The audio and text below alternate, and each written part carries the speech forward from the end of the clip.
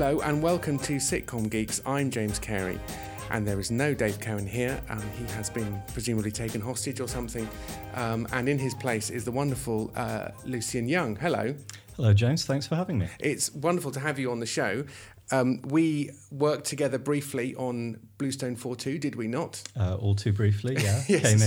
Came in to do some punch-up work somewhere Yes. deep in the sewers beneath Yes. BBC Television Centre, right? I think it was BBC Comedy. BBC Comedy. Yeah, there was a building that they occupied, which was possibly the least funny building in London. Oh yeah, it was like some kind of prison that the Yeah. members of the Suicide Squad would be kept in.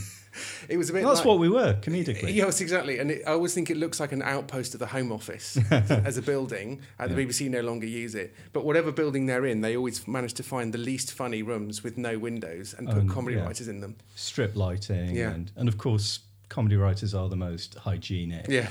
People, and when you bring in some food from Q or whatever, it's great. Yeah, absolutely. Yeah. So we worked briefly together on that, and we had lots of fun, just basically making jokes about scripts, which was good fun. I do remember a joke that Richard and I have subsequently said to each other quite a lot, which is the idea that that you would mention something relatively obscure, and then the character would look to camera and just go, Google it. Yeah, I mean, I think when you've been a comedy writer for a little while, you like nothing more than kind of insulting the audience, challenging them, being willfully obscure. Yeah. No, so that's what gets us through the day. Absolutely, yes. And then you sort of leave in the stuff that you can bear to show another human being. Cool. Well, the thing that I've suddenly realised we have to talk about most is very recently on Twitter you revealed the fact that aged 11 you wrote a Spec Fraser script, and we should probably start there. Yeah, I mean that's. Did you get bullied at school? Yes, I think I'm maybe the only person in comedy who was unpopular at school and had trouble attracting girls and things like that. I was a very weird kid, and I became obsessed with Frasier, which was constantly on a loop on Channel 4. And I think Frasier was the absolute perfect show for a kind of annoying, precocious little boy who wanted to feel superior to his more athletic classmates. Because, every joke in it's like, oh, Niles, this production of La Traviata is exquisite. Yes, exactly. Whatever. And the thing is, you don't have to have any emotional maturity or anything like that to kind of look it up and understand it and feel that little swell of, I'm enjoying sophisticated comedy. Yeah, all the jokes also sound like jokes. Yes, so absolutely. That's the thing I realised subsequently that's so brilliant about it. Like, you don't actually have to know anything about opera or fine wine or whatever. They're all classic universal jokes. It's always like, oh, Frasier, I was at the opera the other day and I fell over and hurt my bottom. And you'll have that kick of, oh, I laughed at a joke about opera. Yes, exactly. Yeah. And it's completely not about opera. Frasier, that reminds me, Frasier's got one of my favourite jokes in it. Of all time, I think. It's sort of funny on about 5 levels. Series 5, I think, there's a fancy dress party. And it's Gil... is dressed as like a native warrior of some sort, and Marty is dressed as Sherlock Holmes, and they had this conversation, and at the end of it he says, "Oh, what are you supposed to be?" And he says, "Oh, I'm the last of the Mohicans." And to which Martin replies, "Well, that's that mystery solved." Yeah, I mean that. That's a weapons-grade joke. That's incredible and bears out my theory that all the best jokes in Frasier are about being gay. Like, I like to imagine most of the writers of Frasier were either gay or Jewish. Yeah. And they're writing this sort of straight, presumably Protestant, I guess, but, whatever family. Yeah. And yet every week they're like confused for a gay person or confused for a Jewish person or whatever. Yes, like this. Or trying to get tickets for the opera. Yeah, definitely. So I would watch it obsessively. Yeah. I'm a very obsessive person, which I think is another common sitcom writer trope. And I've always been quite a good mimic, I guess. Yeah. So I very much had like Frasier and Niles and Martin's voices in my head. Less so Daphne, because it's a very annoying faux Mancunian voice. Yes, exactly. Yes, it's not quite.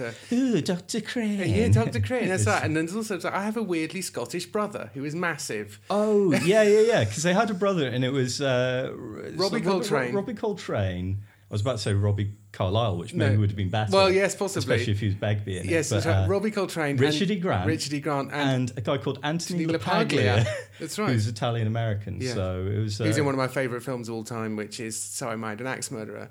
But then went on to be in Without a Trace or something like that. But yeah. But he'll always be Daphne's unconvincingly Mancunian brother. Yes, to sitcom diehard fans, he certainly will be. I mean, it's a great place to start as a sitcom in terms of if you're going to get into one show, then, you know, in fact, as we were talking earlier, it just reminded me when we talked to Jason Hazley about sitcoms and writing generally.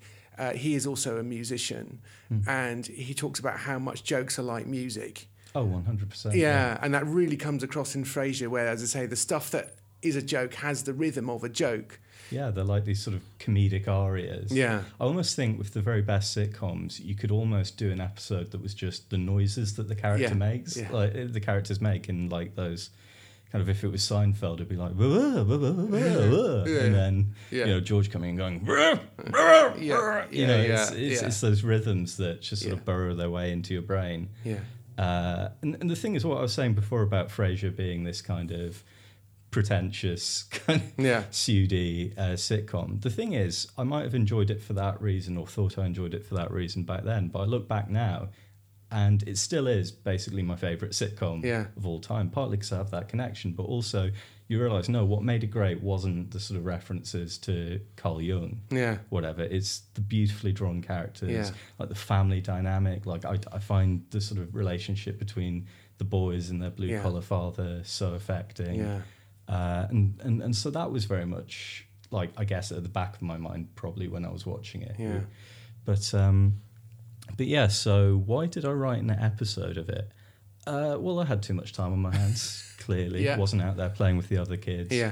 But, you know, I think... I remember in a previous episode, I think, of this show, the one with Toby Davies, you talked about... Davis, I mean, sorry. The one with Toby Davis. You just edit that bit out. I will do, you talked about how if you're really obsessed with comedy... Like the only way that you can truly understand it is to try and write it yourself. And so I think it was partly that, trying to understand why I was so preoccupied with this show. And so I sat down at my family computer, no laptops back then, and I wrote an episode featuring Frasier's agent, Phoebe Glazer. Very good character. Excellent character. And the episode was called To BB or Not to BB. Brilliant title. That alone is worth a screen credit or something. Oh, well, that's the thing. I wrote it and I persuaded my parents to, I guess, help me post it to NBC. Yeah. Never heard back. No. Still very bitter. Could have been my big break. Yes. Still could be. Yes, yes, that's right. NBC, Still doing the rounds. Please call me. Yeah. But, well, that's the thing. I was helping my mum move flats a while ago. Okay. And I was going through boxes of my old things, and, you know, half of them are just school reports saying that you didn't pay enough attention, and it's just making a lot of jokes in class. But in between all of that, I found this old script that was just at the top, it just written like a Word document, not formatted at all, but it just said, Frasier. And so I was like, oh, hello. And it all came flooding back to me. And I read through it. And it really started making me laugh. And it was an interesting kind of laughter because it was a mixture of, you know, oh, these jokes are kind of all right in a way, sort of surprisingly all right. But also it is absolutely hilarious that my 11-year-old brain, A, could do this and B, like, was inclined to. Yeah. It's so strange. I mean, was it about the right length and stuff? I mean, was it? No, okay, it's like 13 pages or something. Yeah. So not a broadcast half hour. But 13 pages is good though, isn't it? I mean, that's a lot, especially when you're 11. I'm just trying to think, my kids are 8 and 10. I can't imagine them writing 13 pages. Yeah, well, I mean, again, that's a testament to the sort of obsessive nature But yeah, so I was reading through it and thinking, I wonder if anyone else did stuff like this when they were a kid. And the thing is, I go on Twitter a lot, like we all do, to distract ourselves. And I found, especially in the kind of weirder, kind of more hipstery comedy parts of Twitter, loads of people reference Frasier. Yeah. Like there are loads of Frasier memes. Yeah. And sort of quite esoteric, in-depth Frasier references. And so I was thinking, I must not be alone. There must be a lot of people of my generation for whom Frasier was a sort of formative show. And so I thought, well, why don't I just tweet a page, like just a photograph page of this ridiculous script I wrote on a daily basis. And I'm currently up to page 8, I think. Okay. And the response has been good. I think Frasier, I mean, a lot of people are just going, what the hell were you? Yeah. That's not an unreasonable freak, question. Which is absolutely fair. I mean, also, it reminded me that I wrote a spec script, but because I think I forwarded one of your tweets and commented, I wrote a spec Blackadder script. And but I think I was 17. I think I just started my gap year because I left school at 17, turning 18 as it were in October, and I suspect it still exists somewhere. The computer it was on is now long in landfill, I'm sure, but it was set in 1066, and all I remember about it is that somehow Baldrick was responsible for Harold being shot in the eye, I think, or for causing Blackadder to shoot Harold in the eye or something like that. Well, you've got to find it, James. I mean, Netflix is bringing everything back. Yeah, absolutely. Ill-advisedly in some cases. And well, I have to say, this was only a couple of years after Series 4 had gone out. So you watch the end where they go over the top and it's the mournful piano music and you were like, no, I've got to go back. That was not a decent ending. I have to go back and fix it. Yes, that's right. This cannot be allowed to stand.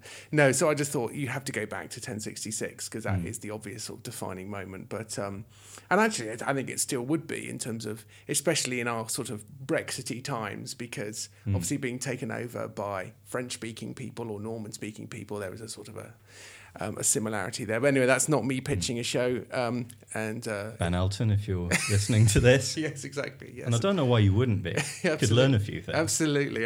Well, it would be great to get him on the show, actually, wouldn't it? So at that point, do you think your path was set? Because in my case, I was writing that script in the year probably 1993. And this was pre-internet, pre-meaningful internet.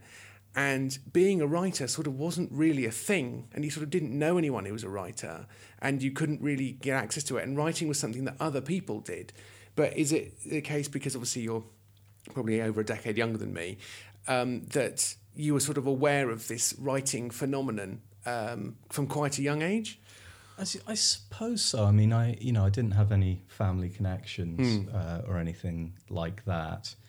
I don't know, maybe I saw a couple of shows where there were behind the scenes type things, but I remember I bought 2 different books of Frasier scripts. Right. One was called The Best of Frasier, and the other one was called The Very Best of Frasier. And so you're like, oh, that's really restrained of them to save the very best for the second book. Absolutely, yes. But, no, these really are the best. I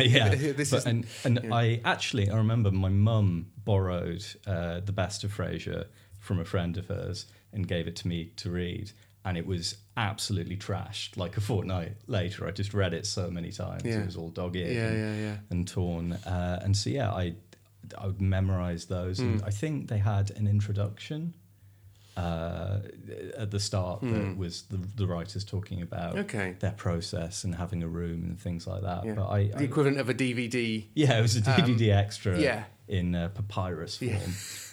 But I didn't know really. I don't think I was even thinking about it as a career. I was just thinking, I want to write an episode of this show I love. But then again, I sent it to NBC, so there must have been part of me that was making some long-term plans that still haven't come true. Yeah, none of us feel like. I mean, we spoke to when we interviewed Pete Sinclair, who's co-wrote Lead Balloon and has been writing Bad Move and works with Jack Dee and has been a comedy writer for 20, 30 years. Well, probably 30 years plus.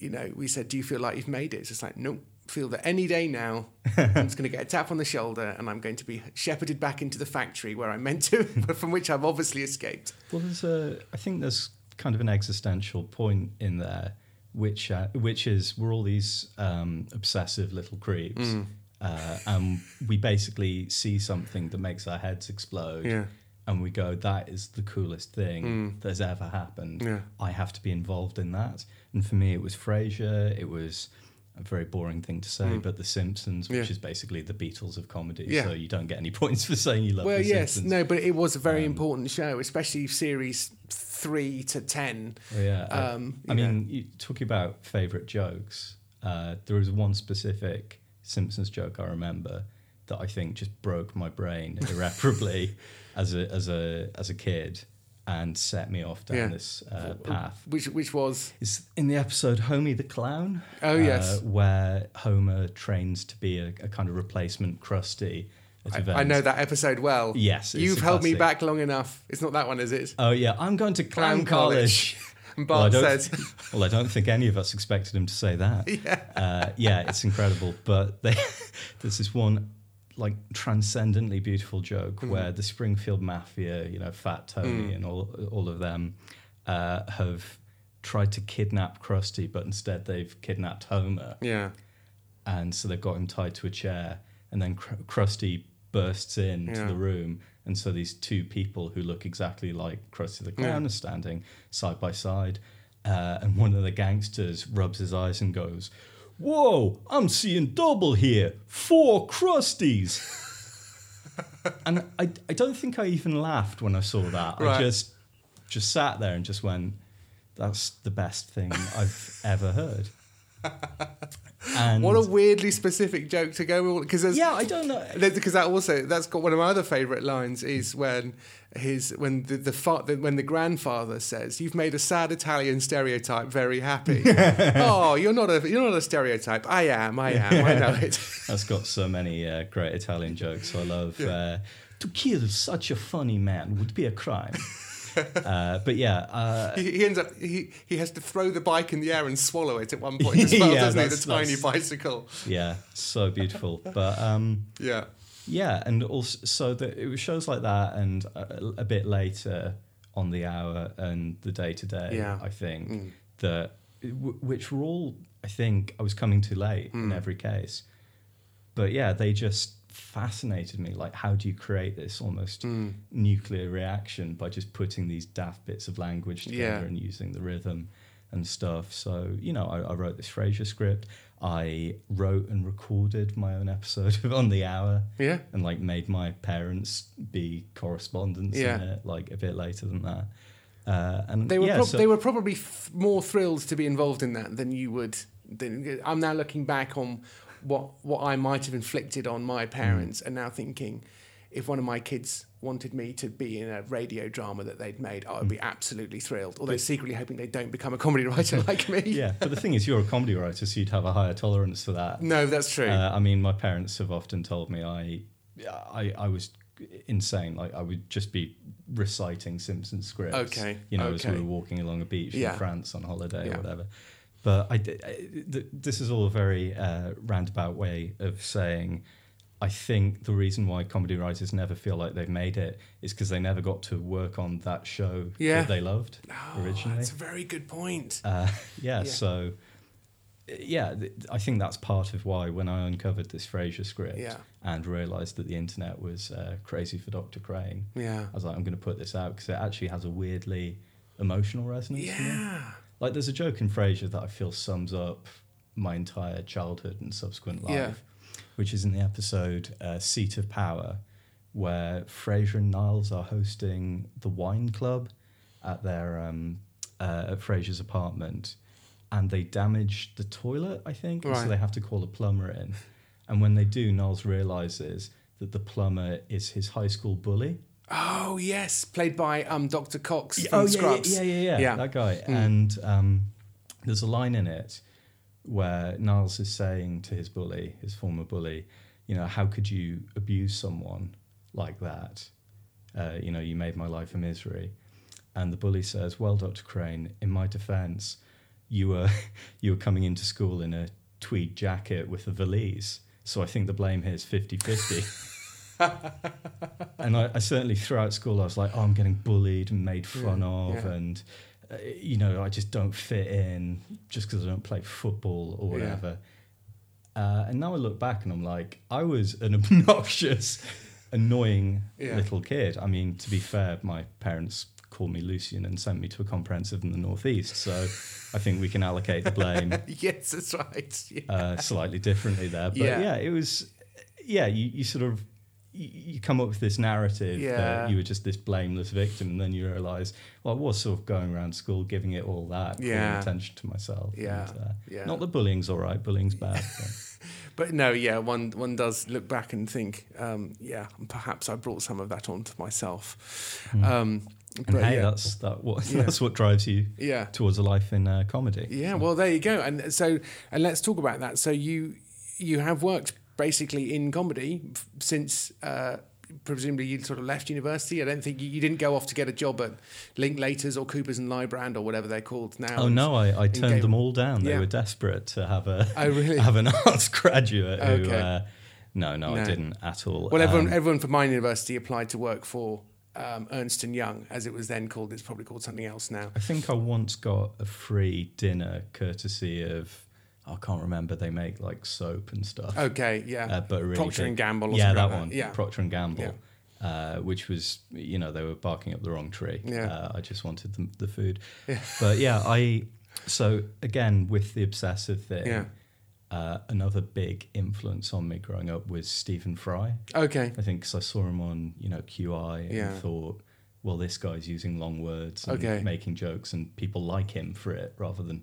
beating him up. And so if I just do everything that he did, then maybe I'll get to that position. You know, so I was a kid in Morpeth in the northeast, and again, not that long after I wrote the Frasier script, I remember saying to my mum, I'm going to read English at Cambridge and join the Cambridge Footlights and be like Stephen Fry. Yeah. And my mum sensibly was like, oh, that's a good ambition to have, but, you know, there's a few steps between It's now not exactly and going off to join the circus, is it? So no. But why'd you want to go to Cambridge, son? No son of mine. Yes. Yeah.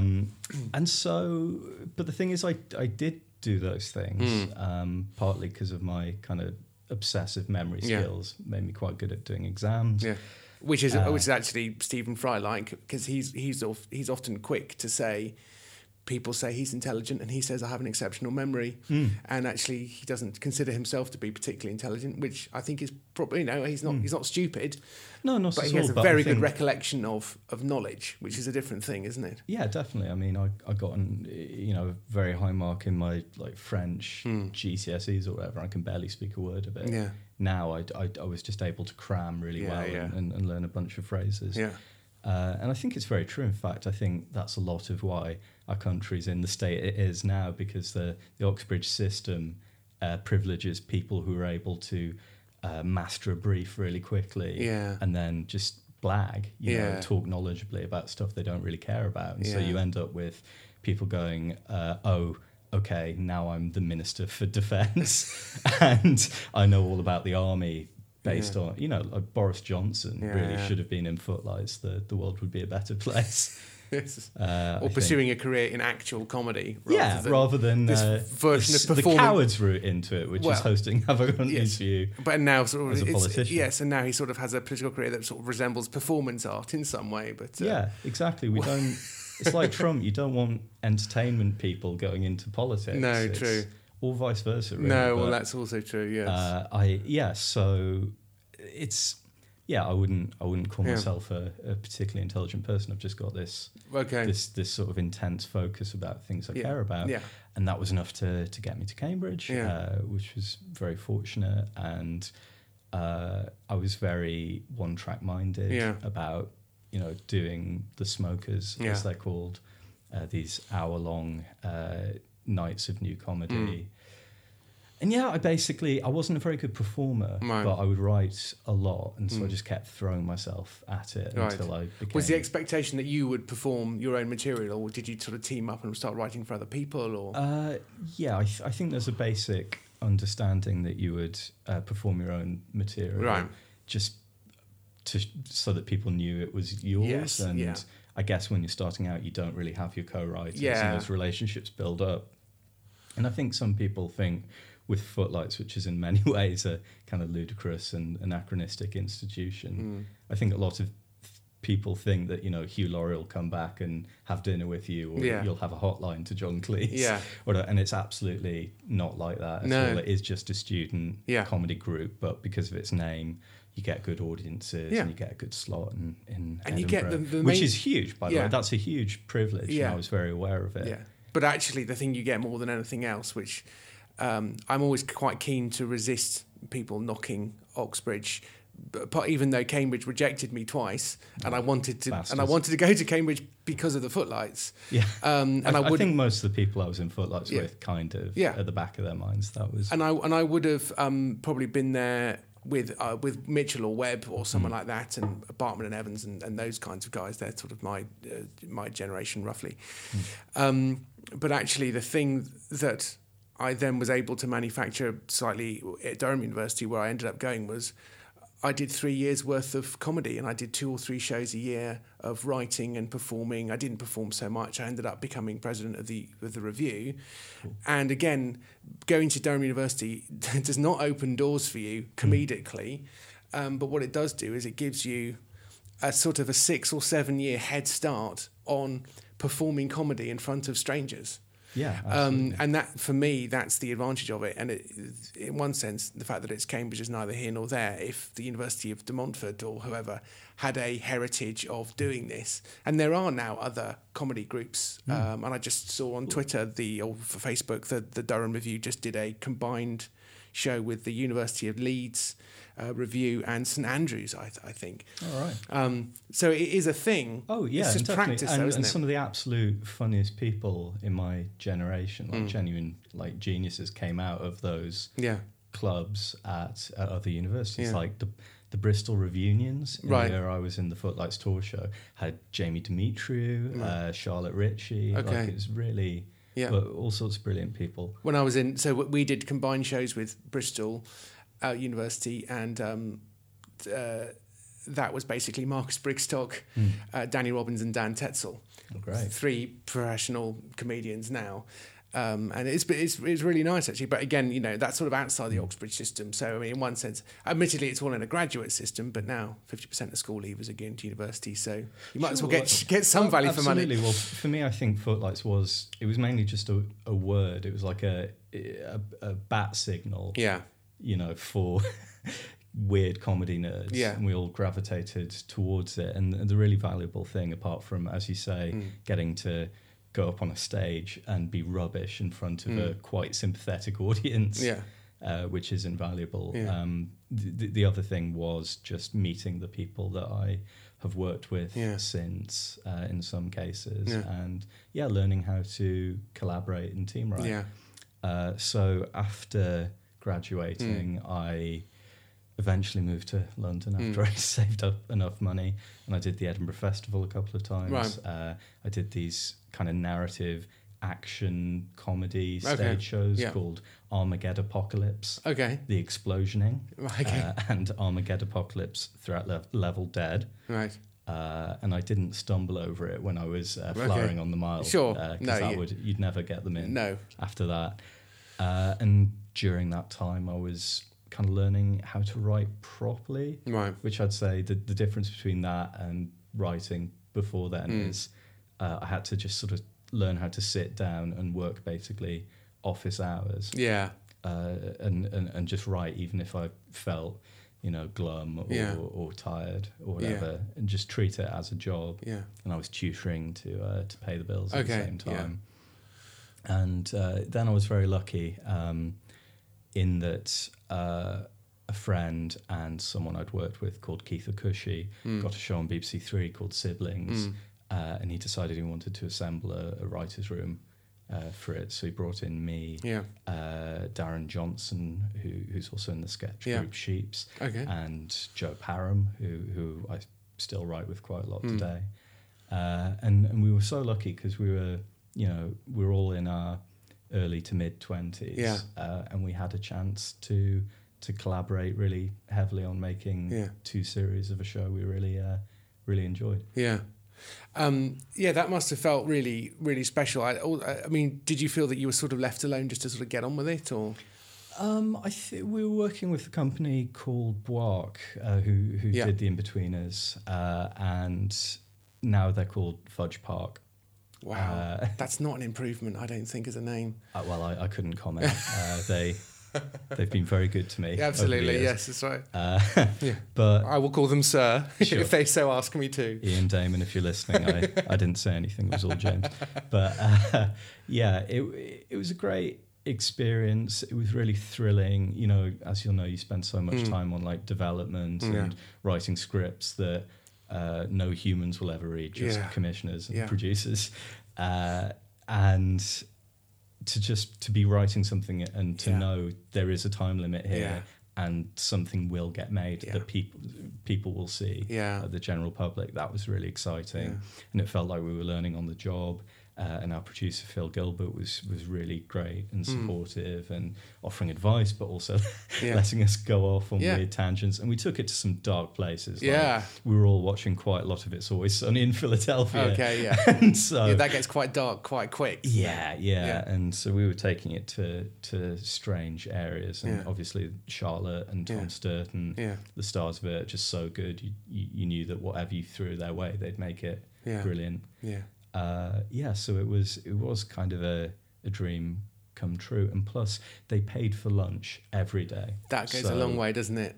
Sometimes we'd order like huge kebabs and like meals from this Turkish place, and the afternoon would be a writer. You just could. We'd a all lot just be of belching. There, Yes, that's right. Meat sweats. Super heavy. Yeah. And that's one of the upsides of going for an indie. An independent production company will actually potentially buy your lunch. The BBC will not buy your lunch. They may subsidise your lunch in a canteen, but they will not buy your lunch. But they do give you a car and stuff like that, and pay you $1 million per day. So if the Daily Mail's listening, please don't write an article. Yes, that's right. Yeah, so that's a real buzz, and it is worth pointing out. I mean, it feels like one of those things that's a luxury to complain about, but when you're in the throes of a show that's actually being on, it is quite. You can be quite quick to wish it away as well. And I was having to reassure a writer very recently who was struggling with a show and the deadlines and all that kind of stuff. I did sort of say, bear in mind the privilege and luxury of writing scripts that are actually going to get made and be shown to the public. Yeah. It's very easy to sort of go, I wish I could just sort of do something else or stop doing the shows. It's like, whoa. That's why we wanted to do a 4th series of Bluestone, because although it was hard work, we just thought we've actually got a formula here that some people at least seem to like. And wouldn't it be great to do more of it? And in the end, BBC Three didn't want to because we didn't quite hit the right numbers or the right demographics and stuff. But we'd had a fair crack at it. Yeah. But we were aware that it might take us another 5, 10, 15 years to get another show on television. Yeah, we wanted a 3rd series for Siblings, but I think we slightly scuppered ourselves by writing an incredibly bizarre and messed up final episode of Series 2, which was kind of a mixture of like Fest and like a Tarantino film. Okay. Hard to come back from that. Those were good days. And it was around about the time that BBC Three was having a bit of a crisis of going off to online instead of... We absolutely fell between the two stools of like the pre-digital era and the post-digital era. Yeah. But it was a show we're all really proud of. Yeah. And as you say, I think if I had one bit of advice for aspiring writers, it's, you should know that 90% of being a writer isn't like proper writing. Yeah. It's like trying to get to the point where you can do the proper writing. Absolutely. And then you can, as I was doing before we started recording, just complaining about your deadlines and just talk about how sleep deprived you are. Yes. There's only a handful of writers in the UK for whom the majority of the stuff they write is actually being made. I mean, you're talking sort of Sally Abbott and Stephen Moffat and, you know, Sally Wainwright and all those sorts of people. Am I? Is that Sally Wainwright? Jed Mercurio and and Ben Elton presumably and that kind of stuff. So it's quite a short list, and so therefore you have to really want to do it and love. And actually, going back to how you almost sort of started, you have to love comedy. To get you through that, because otherwise it's flipping hard work. Oh yeah, it is not a get rich quick scheme. No, I mean it might be a get rich scheme at some point, but not so far. No, waiting for that to kick in. But in a way, you get to do stuff that other people would actually probably pay money to do. Oh yeah, like I'm very conscious when I talk to my friends who are getting paid a lot more than I am. They're just like, oh, it must be so great to just be able to come up with stupid jokes all day. Yeah. I'll just be like, well, less of the stupid, please. But then I'll catch myself and go, yeah, it is actually. Yeah. It's brilliant. And for all the many procedural frustrations and, also just writing is very difficult. I remember I read an interview with Joss Whedon, where he was saying, man, I love writing, like it's my favorite thing to do. I just sit down and I just go into a trance and it's just blissful. And I was like, you monster, what are you talking about? Well, that's like there are two types of writer, though. I think I don't know which is the bigger camp. I think I could probably guess, because we asked John Finnemore this question. Do you, when we had our live episode, are you the sort of writer who likes writing or who likes having written? Right. Yeah. And I think a lot of writers would probably say the latter, that they like the idea of having written. Oh yeah, 100%. Yeah. The latter, but I think that applies to loads of things in life. I mean, I look back almost every period in my life and I think, oh, that was all right, really, with a few exceptions. And but at the time, I'm just sort of riven with all this, self-doubt and just like, am I doing the right thing? Yeah. And is this a terrible scenario I'm in? But then you look back and you're like, oh, well, I made some stuff and I made some friends. And, But so the other string to your bow then is, as it were, also just writing for the sheer hell of it, because in order to write books, you also have to enjoy writing above making money. So at what point did you start to write books as well, and obviously Shakespearean sonnets, which are being turned into into books and that kind of thing? Oh sure. Well, so I'd worked on Siblings and then a few other sort of BBC Three shows, and I did a bit of work on Murder and Successville, and I made a feed, a BBC Three comedy feed. Shout out to the Limbo gang, and so the sort of TV stuff was going along, but as you know, most of it's just hurling pages into the abyss and hoping that something comes back. And sometimes you're paid and sometimes you're not. And you're very rarely paid in a timely fashion. So I was looking for something else to do alongside it, ideally creative. And I was contacted by an editor at Ebury Press, which is an imprint of Penguin Random House. And they had this idea that they wanted to do a sort of humour book like Jason and Joel's Ladybird series. They wanted to do humour books, a humour book based on the sort of Brexit, which was then as now a big deal. But told in the style of Lewis Carroll, so kind of an Alice in Wonderland parody that would be about Brexit, called Alice in Brexitland. And they were looking for a comedy writer to do that. And it was, they were quite near the deadline, and so I was parachuted in and kind of had to, at speed, write this book. Great. How come they? I mean, obviously you've got, you have a track record and you have an agent, but do you have any idea how they ended up pulling your name? Actually, I'm going to have to go with the personal connections thing again, because my editor had asked Joe Parham, who's a friend and co-writer, if he'd be up for doing it, and he said it's not quite my sort of thing. Okay, you should talk to Lucian. Okay. Well, I don't think you need to be. I don't think you need to be coy about that, because I think one of the things that I'm always trying to sort of remind people of is the fact that you're making friends in the comedy world, however you make them, and that these are friends that will be alongside you for a very long time to come. And so, in the case of, say, Dan Tetzel or Danny Robbins or something, from the Club Seals from 20 years ago for Bristol University Review, I might get someone say, can I do this or do that? And I might say, oh, I tell you what, we want Dan for this, or you want Danny for this, or whatever it is. Definitely, and it's not really a networking thing. So I always think that word's kind of creepy. Yeah. It's more just, it's good to hang out with the people that interest you and that you sort of vibe with. Yeah.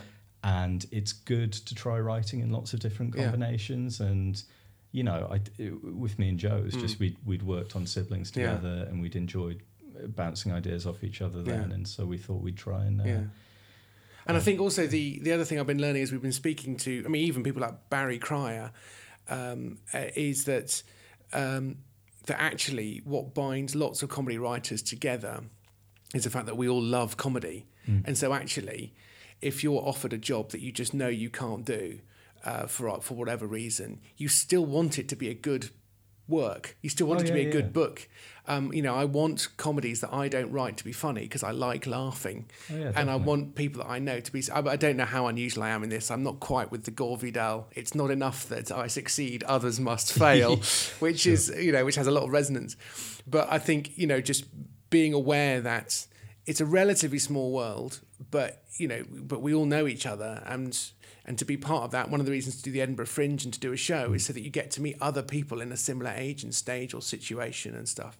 And that's how these things come about. Well, I don't want to turn your podcast into WTF with Mark Maron, but I love comedy, and I think the reason I love it is, at a slightly difficult formative time, it really helped, like things like Frasier or The Simpsons, like that really made me excited about kind of life and kind of made me ambitious and led to me meeting these people who were also nerdy in that way, who you can have these great conversations with. And I think it's, I never really want to be too careerist about it or talk about comedy like this, a series of stepping stones to being super successful. Like, all the good things that have happened to me are largely because I have just shared a genuine kind of connection with people and got excited about either shows we loved or a show we were trying to make for other people to love. And I think that's fundamentally what drives you. It's wanting to be that for some kid out there somewhere who's looking for something to make them laugh. Is that too sentimental? No, I think it's... I think we... the comedy industry and the sorts of stuff that we do, I think we are aware that lots of listeners sort of want a career in comedy, but actually to get a career in comedy, you actually need to love comedy, and career won't look like what you think it is. And the moment you're sort of offered things that you might, that you might have always aspired to, you actually realise quite quickly they're not all they're cracked up to be. And you've got to be willing to adapt. Because as I said, like, I'm never going to write on The Simpsons or Frasier, and I'm never going to be Stephen Fry because like Fry and Laurie was of its time. It's an amazing show. But, there isn't that much sketch on TV and, so you've got to step back, I think, and go, what do I love about this? And I love the craft of writing. And so I found that was applicable to writing this humour book, Alice in Brexitland, which was a really good idea on Anna, my editor's part, because so many characters from British political life map onto the Lewis Carroll characters. Very good. So it had Nigel Farage as the Cheshire Twat, and Trumpty Dumpty, and Theresa May as the Queen of Hearts. And so I wrote that, and I worked with a brilliant illustrator called Ollie Mann, who did sort of pastiches of all the Tenniel drawings. And that came out, and quite a few people seemed to like it. And so I pitched another idea in the topical comedy literary pastiche vein, which was called Trump's Christmas Carol, right? Which I wrote to come out last Christmas. And I'm currently working on a third one for Ebury, but I don't know if I'm allowed to say the subject. Well, we've got enough things there to plug as well, and also you've been writing an Unbound book as well. Oh yeah, which is your Shakespearean sonnets. I mean, how did that come about?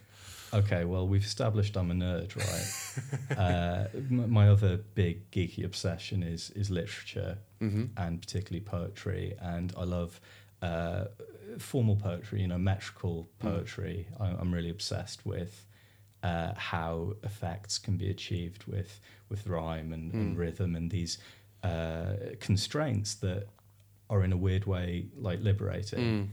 I'm not selling this as a comedy thing, but anyway, so I had these two quite seemingly disparate interests of comedy and sonnetry, and I used to, again, another nerdy kid thing I do is write sonnets as a kind of crossword puzzle, the way they all fit together. So yeah, I was at a slight loose end last year, and then I thought, wouldn't it be funny if I wrote a Shakespearean sonnet about Kim Kardashian? And I did write it, and it was funny, I think. And then before I knew it, I'd written 154 more sonnets on daft anachronistic themes. So I've got ones on, Kim Kardashian, Snoop Dogg, Tinder, Pikachu, Ghostbusters. It's all very mad. And I decided that I was going to try and crowdfund the book via this brilliant site called Unbound, where people are present. It's sort of a bit like Kickstarter. For books, for books, but kind of selective, and they put up all their projects. Yes, it's curated rather than not anyone can just do this. They have to want to publish it, don't they? Yes, and they're very helpful. They'll come up with cover art for you and help you set up all these reward levels that people can pledge on. So if anyone listening hasn't been completely alienated by me by this point, please check out #sonnets on unbound.com. Right. It's a real passion project, and I think it's the thing I'm most proud of, I'd say, because it's the most personal, like weird thing, and I think you've got to give yourself that. You've got to give yourself permission to be weird. Yeah, and you just don't know what's going to come of it as well. I think that's the other thing one thing that writers do, that both experienced and inexperienced ones, is, I'm about to go to a writing conference tomorrow and talk to comedy commissioners and controllers, and lots of people in the room will basically be going, what ideas do you want? Because I can write those ideas. Sure. And actually, annoyingly, what they want is the ideas that the writers most want to do, that they are able to then broadcast. It's so, at the moment, it's, you have lots and lots of ideas, but some ideas have their time and some don't. But ultimately, it's such hard work getting any book off the ground or any project off the ground that if you're not enjoying it for its own sake, it's just going to be too hard, isn't it? What I would say is, if you had any idea how much I hate crowdfunding, you'd realise how proud I am of these sonnets, because it's killing me. So please pledge everyone. Yes, that's right. It's tough. You have to basically email everyone you've ever met. I emailed you. Yes, indeed. Yes, which has also partly led to this, because it reminded me, we should talk to Lucian. He'll be fantastic on the podcast. Oh, well, thank you. And here we are. So just wrapping up then, what is the kind of advice you would be giving to the 10 years ago version of yourself, or the version of you that's now kind of starting out? Or okay, Lucian, I need you to listen very carefully. I want you to put all of your money, I know it's not a lot, but put all of it on Jeremy Corbyn becoming leader of the Labour Party in 2015. I don't know, what advice? I'd say, adjust your expectations. Like, it's gonna be tough. Like, there's no way around that. Kind of accept who you are. Like, don't try and do things because you think it'll get a commission or you think it'll be popular, because people can smell falseness in what you write. You just, but the older I've got, actually, the weirdly I've become closer to the 11-year-old me who wrote that Frasier script, I think. So I've been able to go, okay, I've learned to accept myself a bit more. Yeah. I am this weird nerd. Hopefully I can be less annoying than I was as a kid. But I'm going to put out this Frasier script, or I'm going to write 155 sonnets. Yeah. And, you know, so I'd say to myself, don't try to be all cool, I guess. Yeah. Maybe don't try and be super cynical. Yeah. Just sort of write what you think's good. Yeah. And I think the chances of it going will be marginally improved. Yeah, I think it's because it's easy to sort of tell yourself not to be cynical and to do that, and then to say, but then to look at what's on TV or the radio and just think, oh, blimey, that is a cynical show where they've got so-and-so to do this with that person, or they've had this idea or that idea.